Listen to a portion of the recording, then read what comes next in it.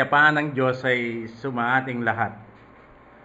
Kami po ang mga Kristiyanong naliwanagan sa mga salita ng Diyos na nakakita sa dalisay na Kristyanismo. Tinatawag po yan sa English na pure Christianity. Napakahalaga po ang ipinakita ng Diyos sa amin tungkol sa kababaan. Napakaraming tao ang umaangkin at sinasabing sino ang hindi nakakaalam ng kababaan. Pero ayon po sa Panginoon, iba pala yung hinahanap niyang kababaan. Ito'y tumutugma sa katangian ng sanggol na hindi gumagamit ng isip at hindi marunong magdamdam. Dito po kami sinubukan ng Panginoon nang ipakita niya sa amin na hindi pala namin siya nakikilala.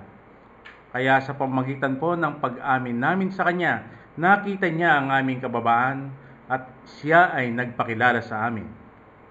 At iyan po ang unang biyayang natanggap namin sa Panginoon, ang pagpapakilala mismo ng ating Panginoong Jesucristo. Katulad ng pagkakilala sa Kanya ni Simon Pedro na mababasa sa Mateo 16 mula 16 hanggang 17. Nang tanungin siya ng ating Panginoon, "Sino ako?" Ang sagot ni Simon Pedro, "Ikaw ang Kristo, ang anak ng Diyos na buhay." "Mapalad ka, Simon Barjonas. Hindi yan galing sa iyong laman at dugo. Galing yan sa aking Ama na nasa langit. Kung ang ipinagkakaloob ng Diyos ay himala, biyaya, kaya ang pagkakilala kay Jesucristo, ito pala ay malaking biyaya na natanggap ng bawat isa sa amin, katulad ng biyayang natanggap ni Simon Pedro." At kung ang Panginoong Jesucristo ang mayroong kakayahang magbukas ng aklat ayon sa ipinahayag niya kay Apostol Juan sa Apokalipsis Kapitulo 5, yun pala ang susing ginagamit niya sa pagbubukas ay ipinagkaloob niya kay Simon Pedro sapagkat nakilala siya. Nakaparehong susing ipinagkaloob niya sa amin nang makilala namin siya. Dahil po nakasulat, ipinagkaloob ng Panginoong Jesucristo kay Pedro ang susi sa kalangitan. Pero ayon sa kapahayagan mismo ng Panginoong Jesucristo, ito ang susi para mabuksan ang aklat na nakita ni Apostol Juan. Sa pagkabukas ng aklat, nahayag ang katotohanan sa mga salita ng Diyos na siyang patungo sa langit. Iyan po ang nakita ni Apostol Juan sa Apokalipsis Kapitulo 5. Kaya sino pong magsasabing hindi malaking biyaya ang natanggap namin mula sa Panginoon? Kung noon ang naunawaan namin sa aklat na nakabukas, ito ay ang Biblia o banal na kasulatan na kapag binuksan, binasa, pinag-aralan, minemorya, inunawa, tinupad, akala namin nabuksan ang aklat sa amin.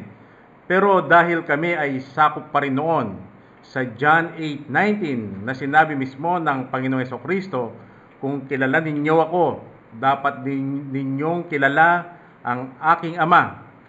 Nanatili pa lang sarado ang aklat sa amin.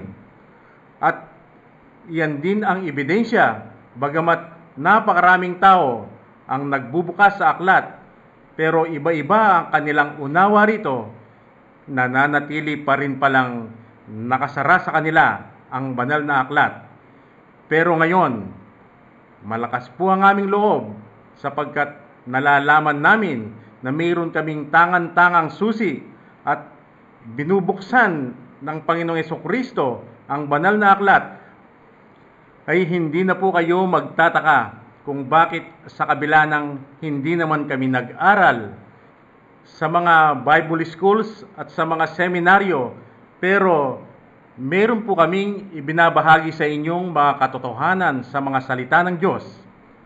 At hindi pa rin po kami tumitigil sa pag-anyaya sa inyo kung meron kayong mga katanungan, meron kayong mga puna.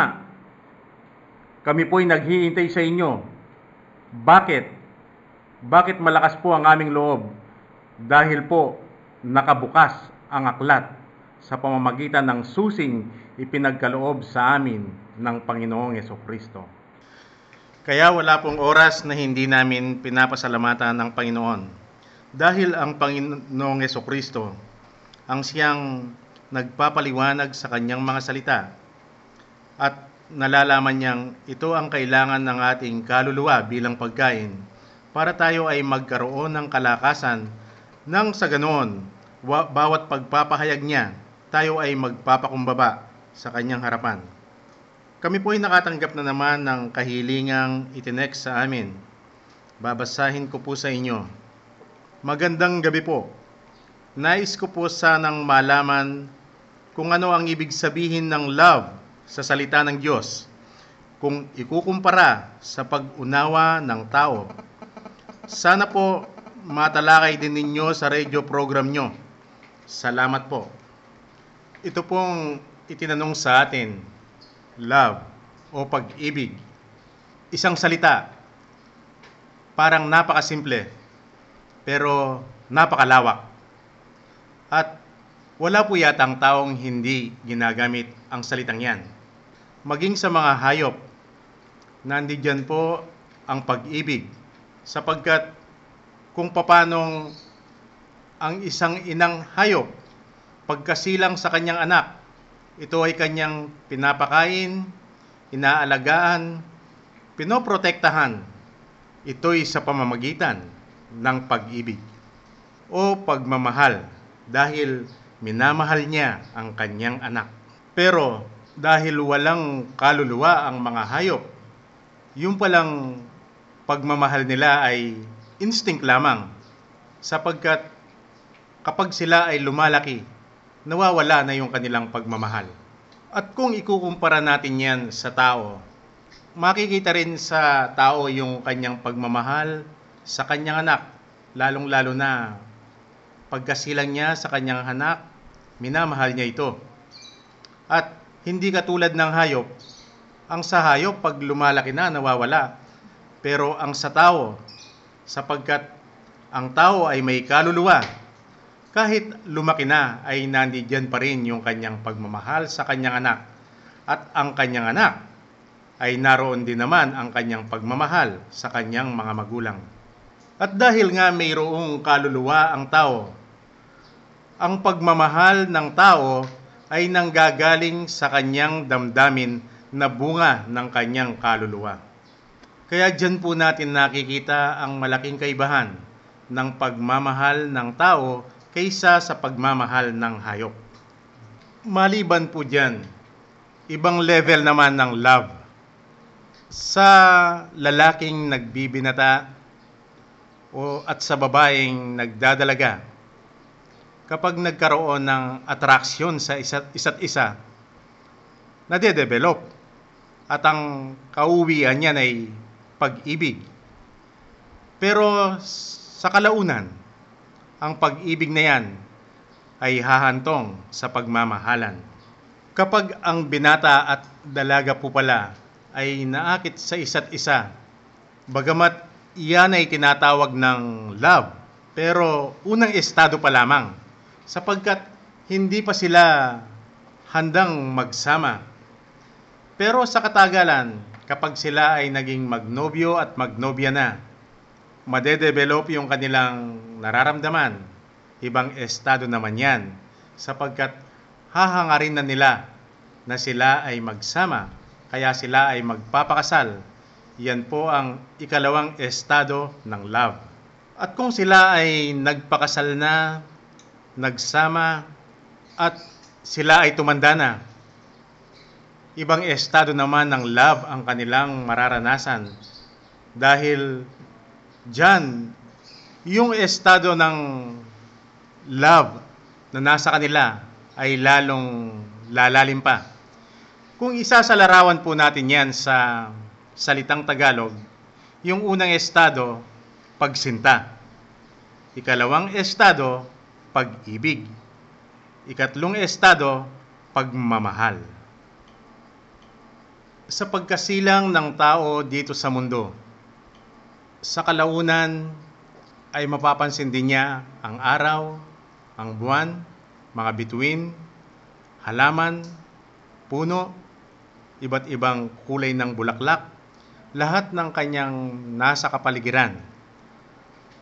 At lalong-lalo na kapag nakita niya yung mga gumagalang mga espiritu na tinatawag nating multo, mag-uumpisa na siyang mag-isip at makikita niya na katotohanan ngang ang tao ay mayroong kaluluwa na wala sa mga hayop. Maging yung pong mga tao sa bundok, kapag nakita nila sa kanilang mga mata ang taong namatay, pagkatapos nakakita sila o nakarinig na akala nila yon ang kanilang kakilalang o kamag-anak na namatay, at doon ay magkakaroon sila ng paniniwala na mayroon nga palang buhay pagkatapos ng kamatayan. At sa pamamagitan ng paniniwalang yan ay mag-uumpisa na silang mag-isip at titingnan kung ano ba ang nagiging buhay ng taong masama pagkatapos ay namatay, at kung ano ang magiging buhay pagkatapos ng kamatayan ng taong mabuti pagkatapos ay namatay. At sa pamamagitan din yan, doon na sila gagawa ng mga standard o pamantayan kung ano ba ang mga masasama na hindi dapat gawin at kung ano ang mga mabubuti na nararapat gawin. At dyan na ang pagsilang ng mga reliyon, at ang mga tao ay gagawa ng mga Diyos-Diyosan. Kaya sa Biblia, nababasa po natin itong mga sumusunod: Star, Adremelech, Baal, Anat, Molek, Chemos, Astoret, Baal Zeus. Ito po ang mga Diyos-Diyosan ng mga na binabanggit sa Biblia. Ito po ang mga Diyos-Diyosan ng mga Jebusites, Amalekites, Hittites, Canaanites, Moabites, Philistines, at ng iba pa pong mga nababasa natin sa banal na aklat na kung saan ay mayroon silang kanya-kanyang mga Diyos-Diyosan. Lahat po ng mga ito ay kinokondena ng Diyos. Sino ba ang tunay na Diyos? Dito na po papasok ang pagpili ng Panginoon kay Moises, kung saan siya ay inatasang magsulat sa unang mga aklat ng Lumang Tipan: Genesis, Exodo, Levitico, Mga Bilang, at Deuteronomyo. Kung titignan mo, parang napaka-imposible naman yatang maisulat ni Moises ang kaganapan, magbuhat ng itatag ng Diyos ang sanlibutan. Pero hindi lamang po si Moises ang inatasan ng Diyos na magsulat. Sa Lumang Tipan, nandiyan si Jeremias, Daniel, si Samuel, Ezekiel, at iba pa. At kung bibilangin mo ang kabuuan ng aklat sa Lumang Tipan, ito ay mayroong 39 na aklat.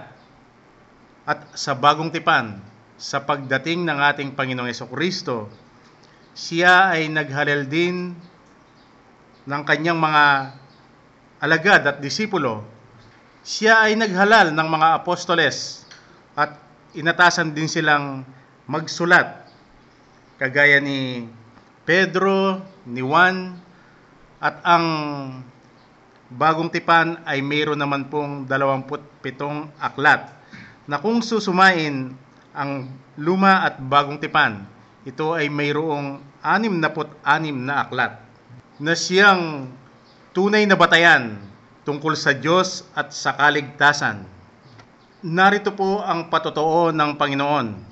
Bagamat mga tao nga ang nagsulat ng bumubuo sa banal na kasulatan na binubuo ng 66 na aklat, Pero hindi po sa kanila nanggaling ang kanilang isinulat, kundi ito ay hiwaga ng Diyos na kanyang ibinigay sa kanyang mga pinili para isulat ang gusto niyang ipahayag sa mga tao. Basahin po natin. 2 Peter 1:21. Sapagkat hindi sa kalooban ng tao dumating ang hula kailanman, kundi ang mga tao ay nagsalita buhat sa Diyos na nagudyukan ng Espiritu Santo. 2 Timothy 3:16 hanggang 17. Ang lahat ng mga kasulatan na kinasiyahan ng Diyos ay mapapakinabangan din naman sa pagturo, sa pagsansanla, sa pagsaway, sa ikatututo na nasa katwiran, upang ang tao ng Diyos ay maging sakdal, tinuruang lubos sa lahat ng mga gawang mabuti.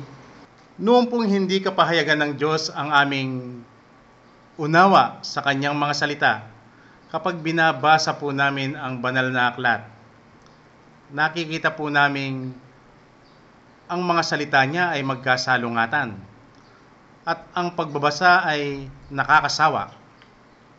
Pero ngayong nakita ng Diyos ang aming kababaan na katulad ng katangian ng sanggol, kung saan ay ipinapahayag niya ang kanyang karunungan, nakita po namin na kahit isa wala palang magkasalungatan at bawat pagbabasa namin sa banal na aklat, iba yung pananabik ang aming nadarama sapagkat nalalaman namin ang Diyos ang siyang nagpapaliwanag. Kayo po ang aming saksi kung paano namin ito ibahagi sa inyo.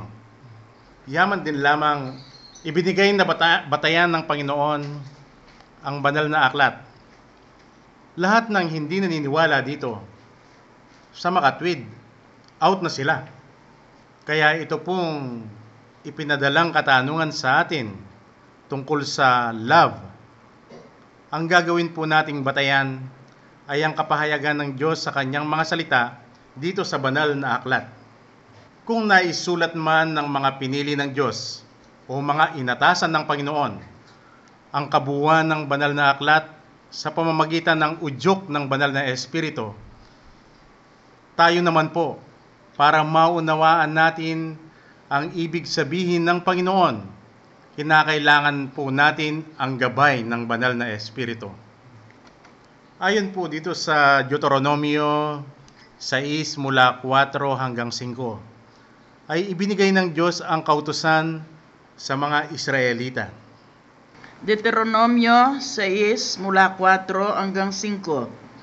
Dinggin mo, O Israel, ang Panginoon nating Diyos ay isang Panginoon, at iyong iibigin ang Panginoon mong Diyos ng iyong buong puso, at ng iyong buong kaluluwa, at ng iyong buong lakas. Ito pong binasa natin, alam po ba ninyo nang dumating ang ating Panginoong Hesukristo? Ito rin ang kanyang sinabi, ayon po sa Marcos 12:29 hanggang 30. Marcos 12:29 hanggang 30. Sumagot si Jesus, ang Pangulo ay, pakinggan mo, O Israel, ang Panginoon nating Diyos, ang Panginoon ay iisa.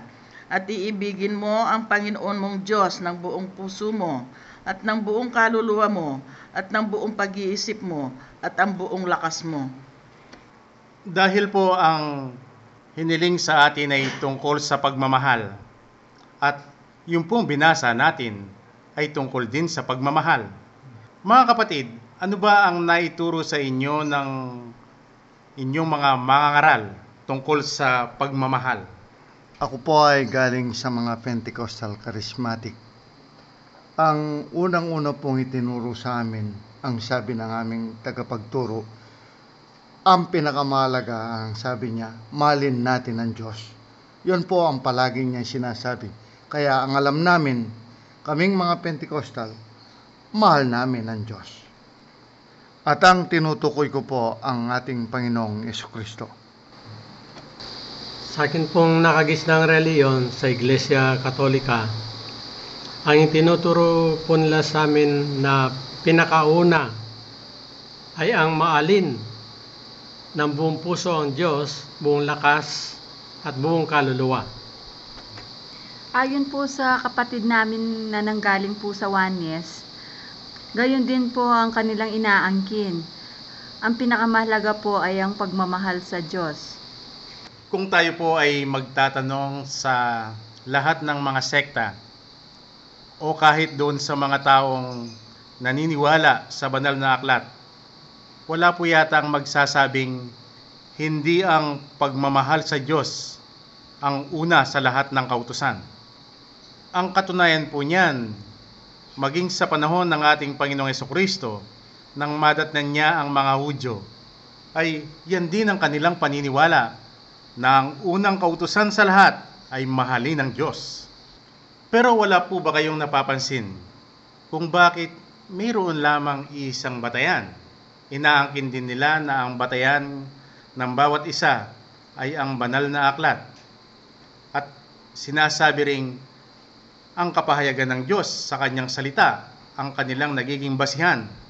At napakalinaw namang nababasa sa Efeso 4:6 na mayroon lamang isang Diyos, Ama ng lahat, sumasalahat sa lahat. Pero bakit hindi sila po pwedeng mapag-isa sa iisang paniwala? Basahin po natin itong nasa Efeso 4:6. Efeso 4:6. Isang Diyos at Ama ng lahat, na siyang sumasaibabaw sa lahat at sumasalahat at nasa lahat. Ako po yung nanggaling sa mga Pentecostal Charismatic. Noon po ang unawa ko dito at alam kong tinuturo ng aming tagapagturo kung ano ang ating paniniwala sa Diyos, ang sabi niya. At alam natin kung ano ang para sa Diyos. Ang alam po namin noon, lahat ng nagbabasa na kamukha namin ng paniwala, kami ay maliligtas at sila rin ay maliligtas. Pero hindi ko po napansin ang nakikita ko ngayon. Noon po hindi ko nakikita na bakit yung mga ibang sekta na hindi namin kasama, bakit hindi kami pwedeng magsama sa katuruan, sa banal na aklat. Hindi ko po napansin noon yan. Ang akala ko yung sinabi ng aming tagapagturo na kung anong paniwala namin at paniwala at ayon dito sa nabasa, kami ay maliligtas at maliligtas din sila. Yun po ang hindi ko napansin noong. Sa amin po naman sa Iglesia Katolika, noon po una, sinasabi ng aming mga magulang na kung hindi ka Katoliko, hindi ka maliligtas. Pero sa panahon po ngayon, ay meron ng pagbabago. Basta sinasabi nila, kahit hindi ka Katoliko, basta minamahal mo ang Diyos, ay maliligtas ka. Yung pong narinig natin sa mga kapatid na kanilang ibinahagi, hindi po ba yan din ang nakita ng ating Panginoong Hesukristo sa mga Hudyo? Na kung ano ang inangkin ninyo kapatid, ay ganyan din ang inangkin nila sa harapan ng ating Panginoon.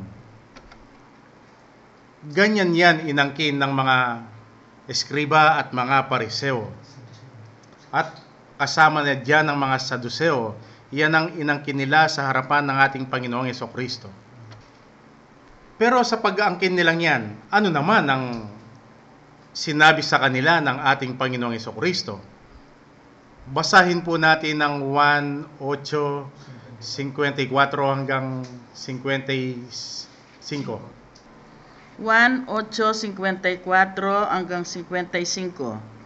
Sumagot si Jesus, kung nilululhati ko ang aking sarili, ang kalwalatian ko ay walang anuman. Ang aking amay siyang lumuluwalhati sa akin, na tungkol sa kanya'y sinasabi ninyo na siya ay inyong Diyos, at hindi ninyo siya nakilala. Malinaw po ang sinabi ng ating Panginoon sa mga Hudyo na binubuo ng mga Pariseo at mga Saduseo. Ang sabi niya, hindi ninyo kakilala ang aking Ama. Ano naman ang sabi ng ating Panginoong Hesukristo sa mga tao ngayon na umaangking kakilala nila ang Panginoong Hesukristo? Kagaya ninyo kapatid noon, ano ang nakita ninyo ngayon? Yung pong dumaan sa akin nang marinig ko po ang sinasabi ng mga anak ng Diyos. Pero alam ko po na galing sa Diyos yun, na parang nasaktan ang aking paniwala sa Diyos. Sino po ba ang hindi nagmamahal sa Panginoon at nagkakakilala sa Kanya? Ang alam ko po, kilalang-kilala ko ang Panginoong Jesucristo. Pagkatapos sasabihin nila, kung kilala ninyo ako, ang sabi ng Panginoon, kilala rin ninyo ang aking Ama.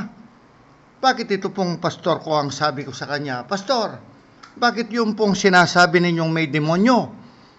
Bakit hindi natin mabali yung kanilang sinasabi ng Panginoon? Kung kilala ninyo ako, ang sabi nila, dapat ninyo ring kilala ang aking Ama. Samantalang kami po, sabi ko sa aking tagapagturo, Pastor, sino po ba ang Amang Diyos? Sino po ba ang Panginoong Jesucristo? Ang sabi niya, bakit nakasulat po sa banal na aklat ang sabi ko sa kanya? Nakaupo ang ating Panginoong Jesucristo sa kanang kamay ng Diyos. Paano po yung pastor? Sabi ko. Sabi niya, misteryoso yan. Noong po na, sapat na sa akin ang misteryoso ang Diyos. Pero dahil nakita pala ng Diyos na kung sasabihin niya ang katotohanan sa akin, alam ko po galing sa Panginoon Diyos yan. Kung malalaman ko pala yan, ako pala ay bababa sa Kanya. Yun po ang nakitang pagmamahal ng Diyos sa akin. Nakita ko po yan. Dahil tinanggap ko, hindi ko kilala ang Diyos, doon siya nagayag sa akin. Kung ano po ang nakita namin nung hindi ko kilala ang Diyos na misteryoso, maliwanag pala. Kung ikaw ay magpapakababa, siya po ay maghahayag sa iyo. Ito po ang pagmamahal ng Diyos na ibinigay sa akin. Bakit? Sobra ang pagtitiwala ko sa Kanya. Dahil noong pong kasama ko ang mga Pentecostal Charismatic, biyayang alam kong galing sa Diyos noon. Ako po ay binibigyan dahil ako'y duka, binibigyan ako ng pera, pagkain, damit, lahat po ng pwedeng ibigay sa akin, ibinibigay ng aming tagapagturo yan. Kung meron po kaming pupuntahan na lugar, may ibibigay sa Kanya, binibigyan din ako. Pero ang sabi ko nung makilala ko ang Panginoon, kahit wala na ang anumang bagay na magbigay sa akin, kahit ako na lang mag-isa, dahil ang tunay na Diyos ang nagayag sa akin, ipinakita niyang isa ako sa mapalad na tao. Dahil noon po nakikita ko ang aking sarili na patapon lang ako sa mundo, walang pag-asa. Pero ngayon nakita ko ang kapangyarihan ng Diyos. Ako'y Kanyang minahal. Doon ko po naramdaman ang tunay na pagmamahal ng Diyos sa akin. Tunay pong napakahirap matanggap na hindi kakilala si Jesucristo, sapagkat lahat ng tao o nagbabasa ng banal na aklat, inaangkin na kakilala nila ang Panginoong Jesucristo. Pero ang iniiwan sa atin ng Panginoon ay ang Kanyang batayan sa John 8:19. Kung kakilala ninyo ako, dapat din ninyong kakilala ang aking Ama. Ano ba talaga ang pagkakilala kay Jesucristo? Ito po, inuulit-ulit na lang natin sa ating programa. Madalas po nating binabanggit ang talatang Mateo 16 hanggang 17, ang pagkakilala ni Pedro sa ating Panginoong Jesucristo ay isang himala. Kaya ganito ang mismong nanggaling sa bibig ng ating Panginoong Jesucristo tungkol sa pagkakilala sa Kanya. John 6:44. John 6:44. Walang tao makakalapit sa akin, maliban ng ang Amang nagsugo sa akin, ang sa Kanya'y magdala sa akin, at siya aking ibabangon sa uling araw. Tatanggapin ba yan ng mga tao ang sinabi ng ating Panginoon na kailangan ang himala para makilala ang Panginoong Jesucristo? Sino po ang tatanggap niyan? Marahil po sa ating mga tagapakinig ay mayroong magsasabing, bakit talagang napakahalaga sa inyo ang pagkakilala kay Jesucristo? Paano yung mga tao sa lumang tipan? Pwede ba nilang makilala si Jesucristo? Kung hahayaan po nating sumagot ang Diyos sa katanungang yan, hindi lang basta-basta tao sa lumang tipan ang kanyang ibibigay, kundi doon pa sa pinakamalapit, sa simula. Ipapakita po ng Diyos si Abel.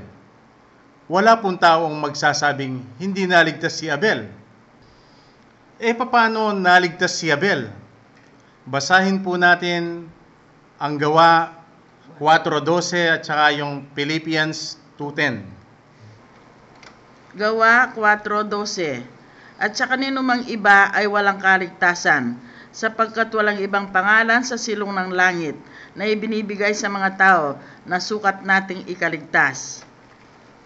Dito naman po sa Pilipos 2:10, upang sa pangalan ni Jesus ay luhod ng lahat ng tuhod, ng nangasa langit, at ng nangasa ibabaw ng lupa, at ng nasa ilalim ng lupa. Kung ang kaligtasan ay sa pamamagitan ng ating Panginoong Hesukristo at si Abel ay naligtas, paano yun? Nung panahong yun wala pa ang ating Panginoong Hesukristo. Kung maaalala po ninyo, ito yung sinasabi natin kanina, na kung kinailangan ang udyok ng banal na Espiritu para maisulat ng mga inatasan ng Diyos ang banal na aklat, tayo po, dahil nakasulat na yan, kailangan naman natin ang gabay ng banal na Espiritu para ating maunawaan ang sinasabi ng Panginoon o mensaheng gustong ibigay sa atin ng Diyos. Paano po kaya talaga ang pagkakaligtas ni Abel?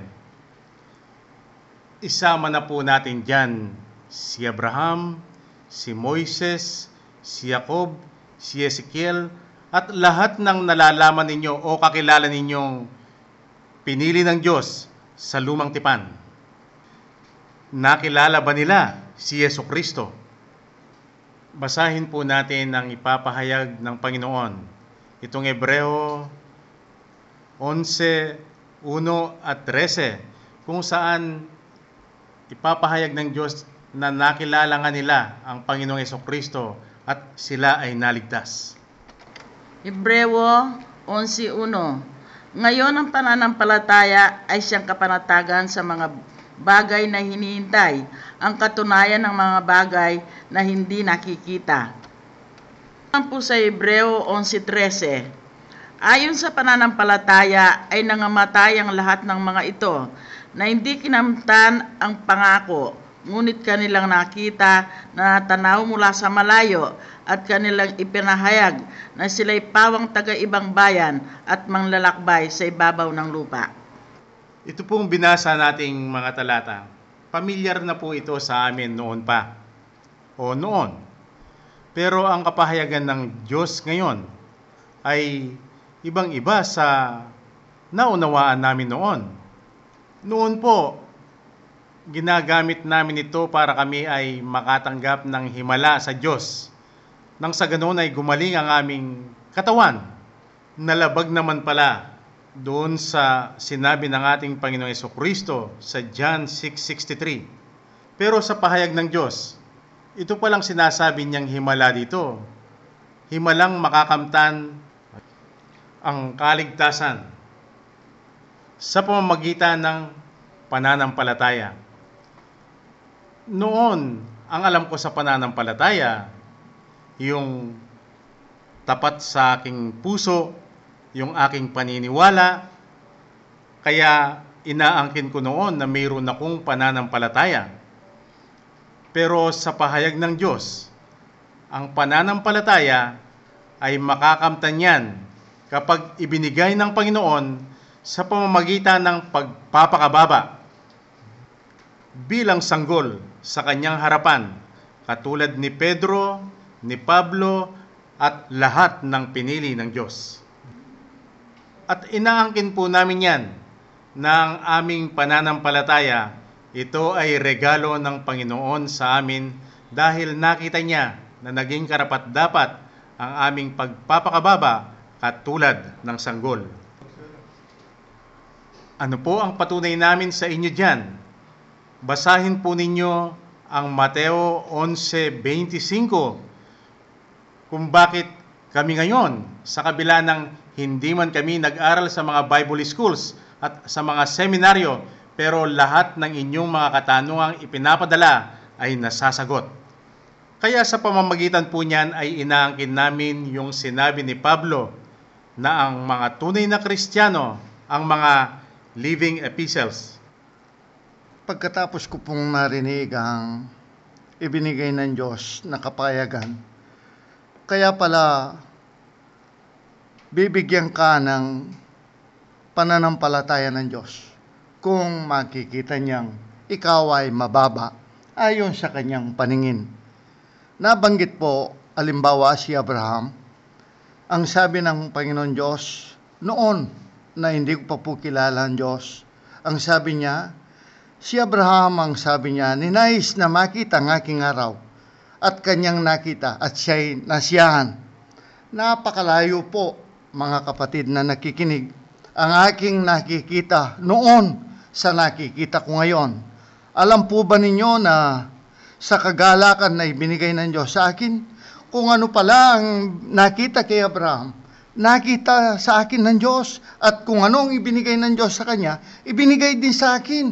Halimbawa po, ang plano ng Diyos, dahil si Abraham nakasama ang amang Diyos, sinabi niya ang plano niya sa darating na panahon, natutuparin ang kanyang testamento. Siya ay mamamatay sa krus, dadaan para mayroong kaligtasan.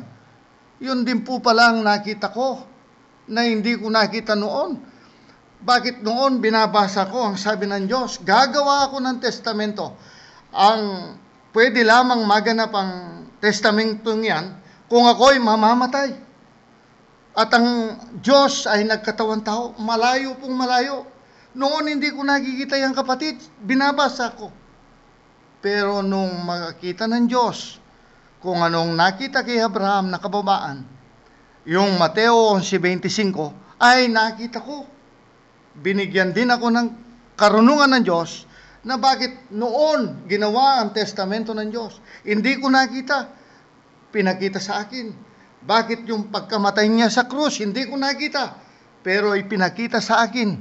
Di po ba kasiyahan yan na noon binabasa mo, nakatakip ang mata mo, nakasara, ngayon nakabukas. Kaya napakasaya ko po kung paano ang nakita ni Abraham ang sabi ng Diyos. Si Abraham ay nasiyaan. Ako rin po ay nasiyaan. Salamat po sa Diyos. Kanina po, ipinakita ng Diyos, ang batayan ay ang banal na aklat, at lahat ng hindi naniniwala dito, out na. Ngayon ay muling naghayag sa atin ng Panginoon. Dahil lahat ay ginagawang basihan ang banal na aklat, pero yun lamang palang tunay na makakakita sa ibig sabihin ng Diyos o mensaheng nais maiparating, ay yun lamang nakita niyang nagpakababa at pagkatapos ay nabigyan ng pananampalataya. Ganito po ang sinabi ng Panginoon tungkol sa pananampalatayang kanyang inireregalo sa nakita niyang nagpapakababa. Efeso 2:8. Efeso 2:8. Sapagkat sa biyaya, kayo'y nangaligtas sa pamamagitan ng pananampalataya, at ito'y hindi sa inyong sarili, ito'y kaloob ng Diyos. Sa makatwid, ito pong tinatalakay nating love. Ito'y para lamang pala doon sa mga nabigyan ng pananampalataya ng Panginoon. Kaya noon pong ang pananampalataya namin ay hindi kaloob ng Panginoon. Ito pong salitang love ay ginagamit din namin. Pero sa kapahayagan ng Diyos, wala po kaming pinagkaiba doon sa sinabihan niyang mga eskriba at mga pariseo at mga saduseo ang tungkol sa kalinisan sa labas. Kami po ay nakinabang dito sa salitang love, pero yun pala ay patungkol lamang sa kalinisan sa labas. Ayon sa ating Panginoong Jesucristo, ang mahalaga ay yung kalinisan sa loob, sapagkat ang kalinisan sa labas, ito pala ay pansamantala lamang, hanggang sementeryo lamang. Pero yung kalinisan sa loob, Iyon ang patungkol sa buhay na walang hanggan. Kaya tungkol po dito sa love o pagmamahal, ano nga kaya ang inaasahan ng Diyos? Nalalaman po ng lahat ng nagbabasa ng banal na aklat ang love chapter sa itong unang Korinto 13. Basahin po natin itong unang talata. 1 Corinthians 13:1.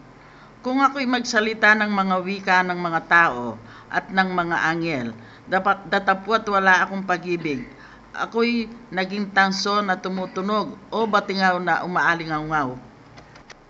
Nabanggit po dito yung speaking in tongues. Noon po ang nalalaman naming speaking in tongues ay yung naririnig namin sa mga prayer meetings, kung saan sila ay nagsasalitang parang nabubulol. Pero sa pahayag ng Diyos ay hindi pala po yun, dahil hindi man nila kilala ang ating Panginoong Jesucristo. Ayon po sa John 8:19. Pero sa pahayag ng Panginoon, ang speaking in tongues pala ay nangyari sa araw ng Pentecost, nang dumapo sa mga alagad ng ating Panginoon ang banal na Espiritu. Nag-speaking in tongues yung mga alagad at yung mga taong, sapagkat yun pala ang wika ng Diyos.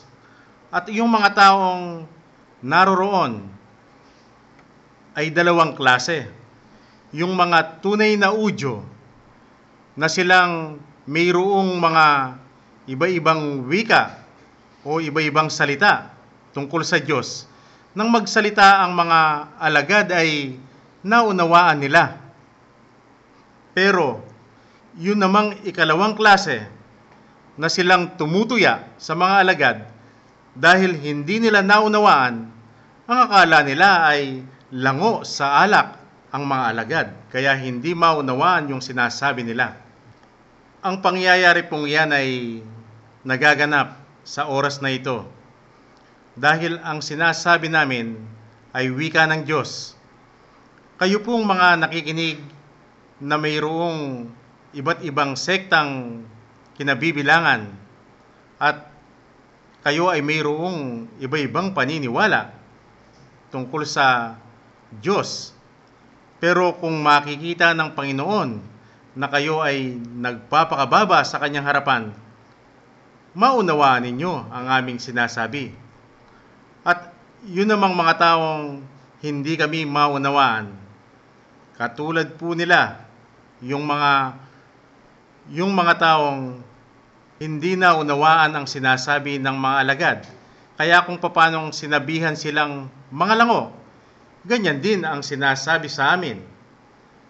Kami ay may demonyo. Sabi nila, huwag kayong makinig dyan. Mayroon silang demonyo. Kaya ang mensahe po dito ay kami ang tinutukoy.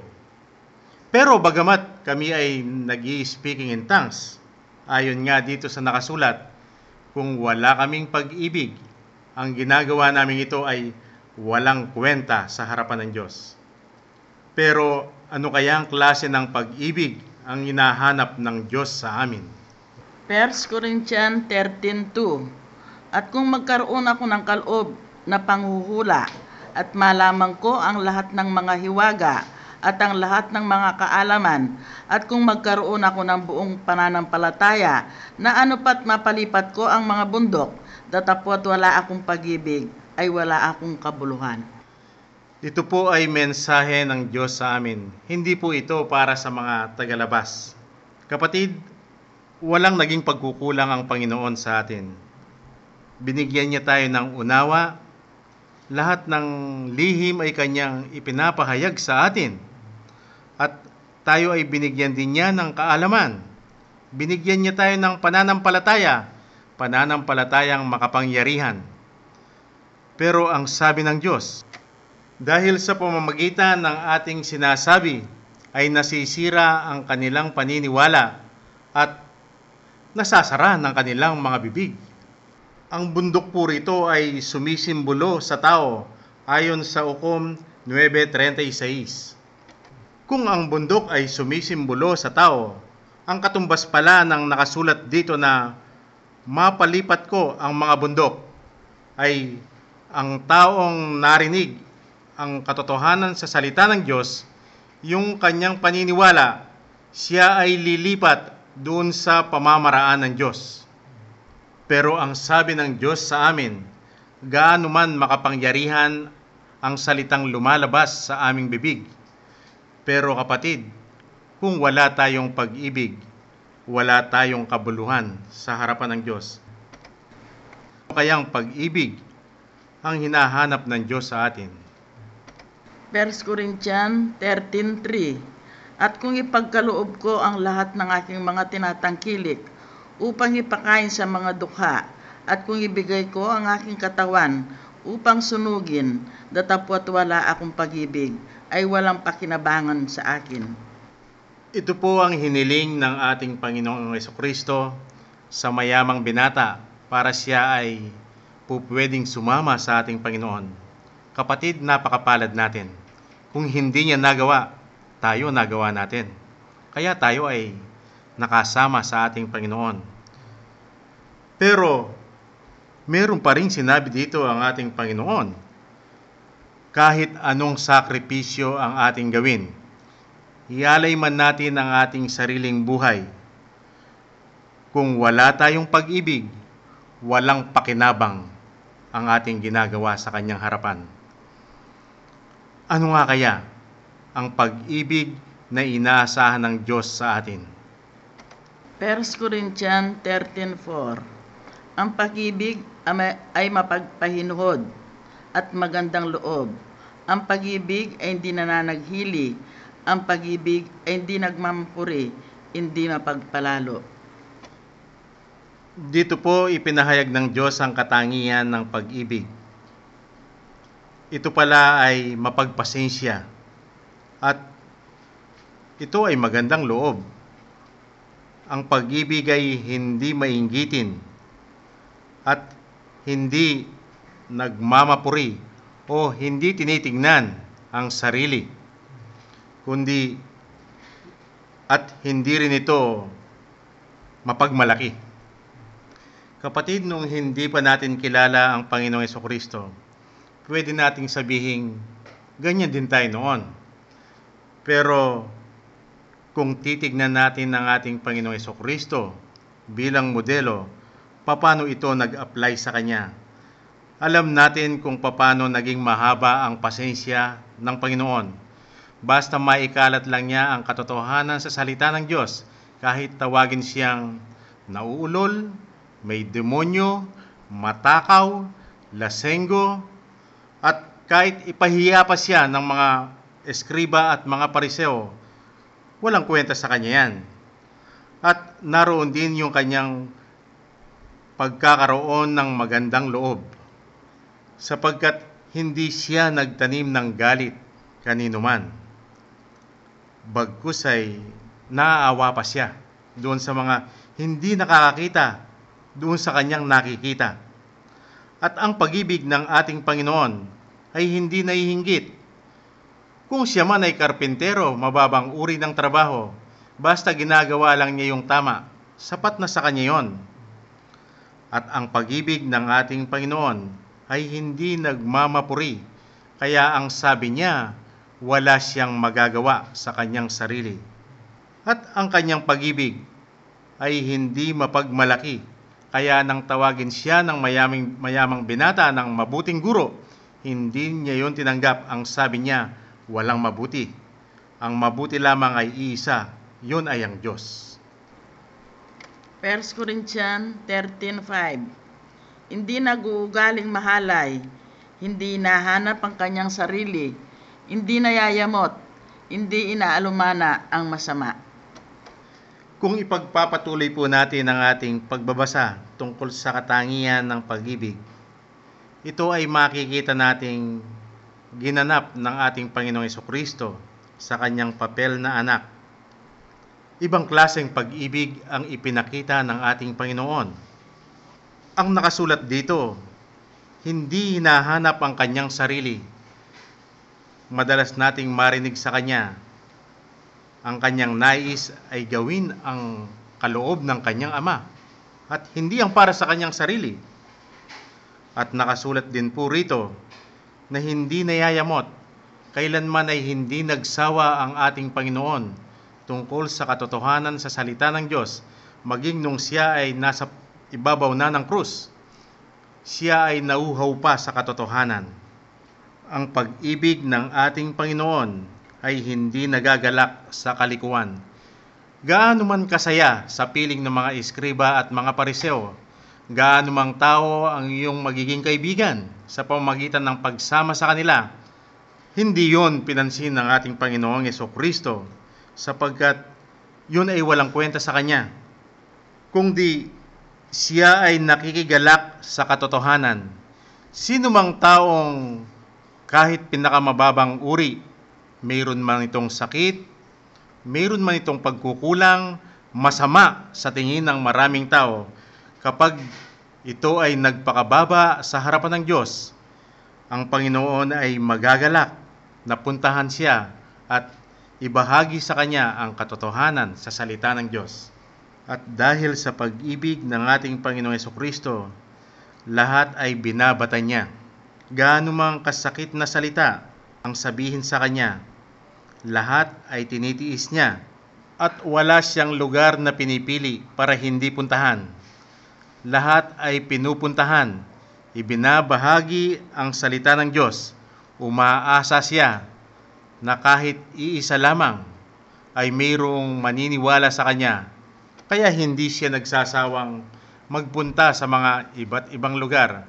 Ang mahalaga sa Kanya ay marinig ng mga tao ang katotohanan sa salita ng Diyos, pero hinahayaan niya ang mga tao kung ito ay maniniwala at kung ito ay hindi man tatanggap sa Kanyang sinasabi, ay naroon pa rin ang kasiyahan sa mukha ng ating Panginoong Jesucristo.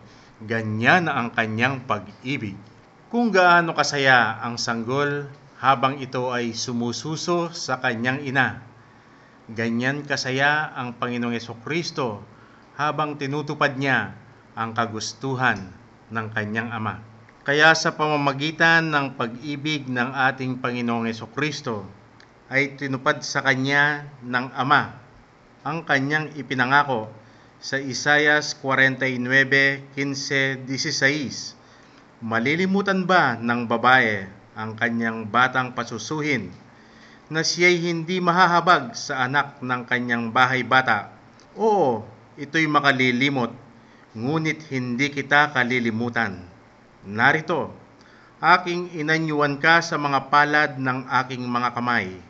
Ang iyong mga kuta ay laging nangasa harap ko. Napakasarap ng pangako ng Diyos. Tayo ngayon, kapatid, hindi pa tinutupad ng Panginoon yung kanyang ipinangako at ginawa sa ating Panginoong Jesucristo. Pero sa pamamagitan ng kanyang salita na nakasulat sa Apokalipsis 2 mula 3 hanggang 4, dito tayo ay magmamakaawa sa Diyos at tayo ay lubusang magdidepende sa Kanya. Hihingi tayo ng habag sa Kanya para ang kanyang ipinangako ay matutupad sa atin. Apokalipsis 2 mula 2 hanggang 4. Nalalaman ko ang iyong mga gawa, ang iyong pagpapagal at pagtitiis, at hindi mo matiis ang masasamang tao, at sinubok mo ang mga nagpapanggap na apostol, at sila'y hindi gayon, at nasumpungan mo silang pawang bulaan. At may pagtitiis ka at nagbata ka, dahil sa aking pangalan, hindi ka napagod. Ngunit meron akong laban sa iyo, na iyong iniwan ang iyong unang pag-ibig. Ngayoy ipinakita ng Panginoon kung bakit minsan sa ating buhay wala tayong kapayapaan. Tayo ay naaakit sa mundo. Tayo ay hindi nagiging matatag. Tayo ay nagiging abusado sa harapan ng Panginoon. Ang sagot ng Diyos sa atin, kaya pala natin nagagawa yan dahil iniwan natin ang ating unang pag-ibig. Ano ba ang unang pag-ibig? Ito ay ang panahong nung unang makilala natin ang ating Panginoon Isinaintabi natin ang ating damdamin at ang ating kaisipan patungkol sa kanyang mga salita at ang lumabas ang nag-uumapaw na magandang katangian ng ating damdamin katulad ng nakita ni Haring David. Nang dahil sa nag-uumapaw niyang magandang katangian ng kanyang damdamin, siya ay lumabas at siya ay nagsayaw. Hindi siya nahiya. Ganyan natin hindi pinansin ang sasabihin ng mga tao at kahit nakikita nating tayo ay nag-iisa na lamang, pero sa pamamagitan ng ating nadaramang kagalakan, hindi na rin natin pinansin yon. Yan din ang pag-ibig na nadama ni Abraham nang ihandog niya sa harapan ng Diyos ang kanyang anak na si Isaac. Samantala, tayo po ngayon ay magpasalamat. Panginoon, marami pong salamat. Ipinakita po ninyo sa amin kung gaano kami naging mapalad sa inyong harapan. Nang kami ay magpakababa, nakadama po kami ng iba yung kagalakan nang kayo ay magpakilala sa amin. Pero ipinakita po ninyo sa amin ngayon, hindi po pala sapat ang aming ginagawa dahil kailangan naming kami ay magkaroon ng pag-ibig na katulad ng ipinakita ninyo, sapagkat sa pamamagitan ng pag-ibig na yan ay doon kami masisiyang harapin ang tinatawag ninyong malaking kapighatian. Dahil sa pamamagitan ng malaking kapighatian yan ay doon ninyo kami maililigtas. Ito po ang aming pasasalamat sa pangalan ng aming Panginoong Jesucristo. Amen.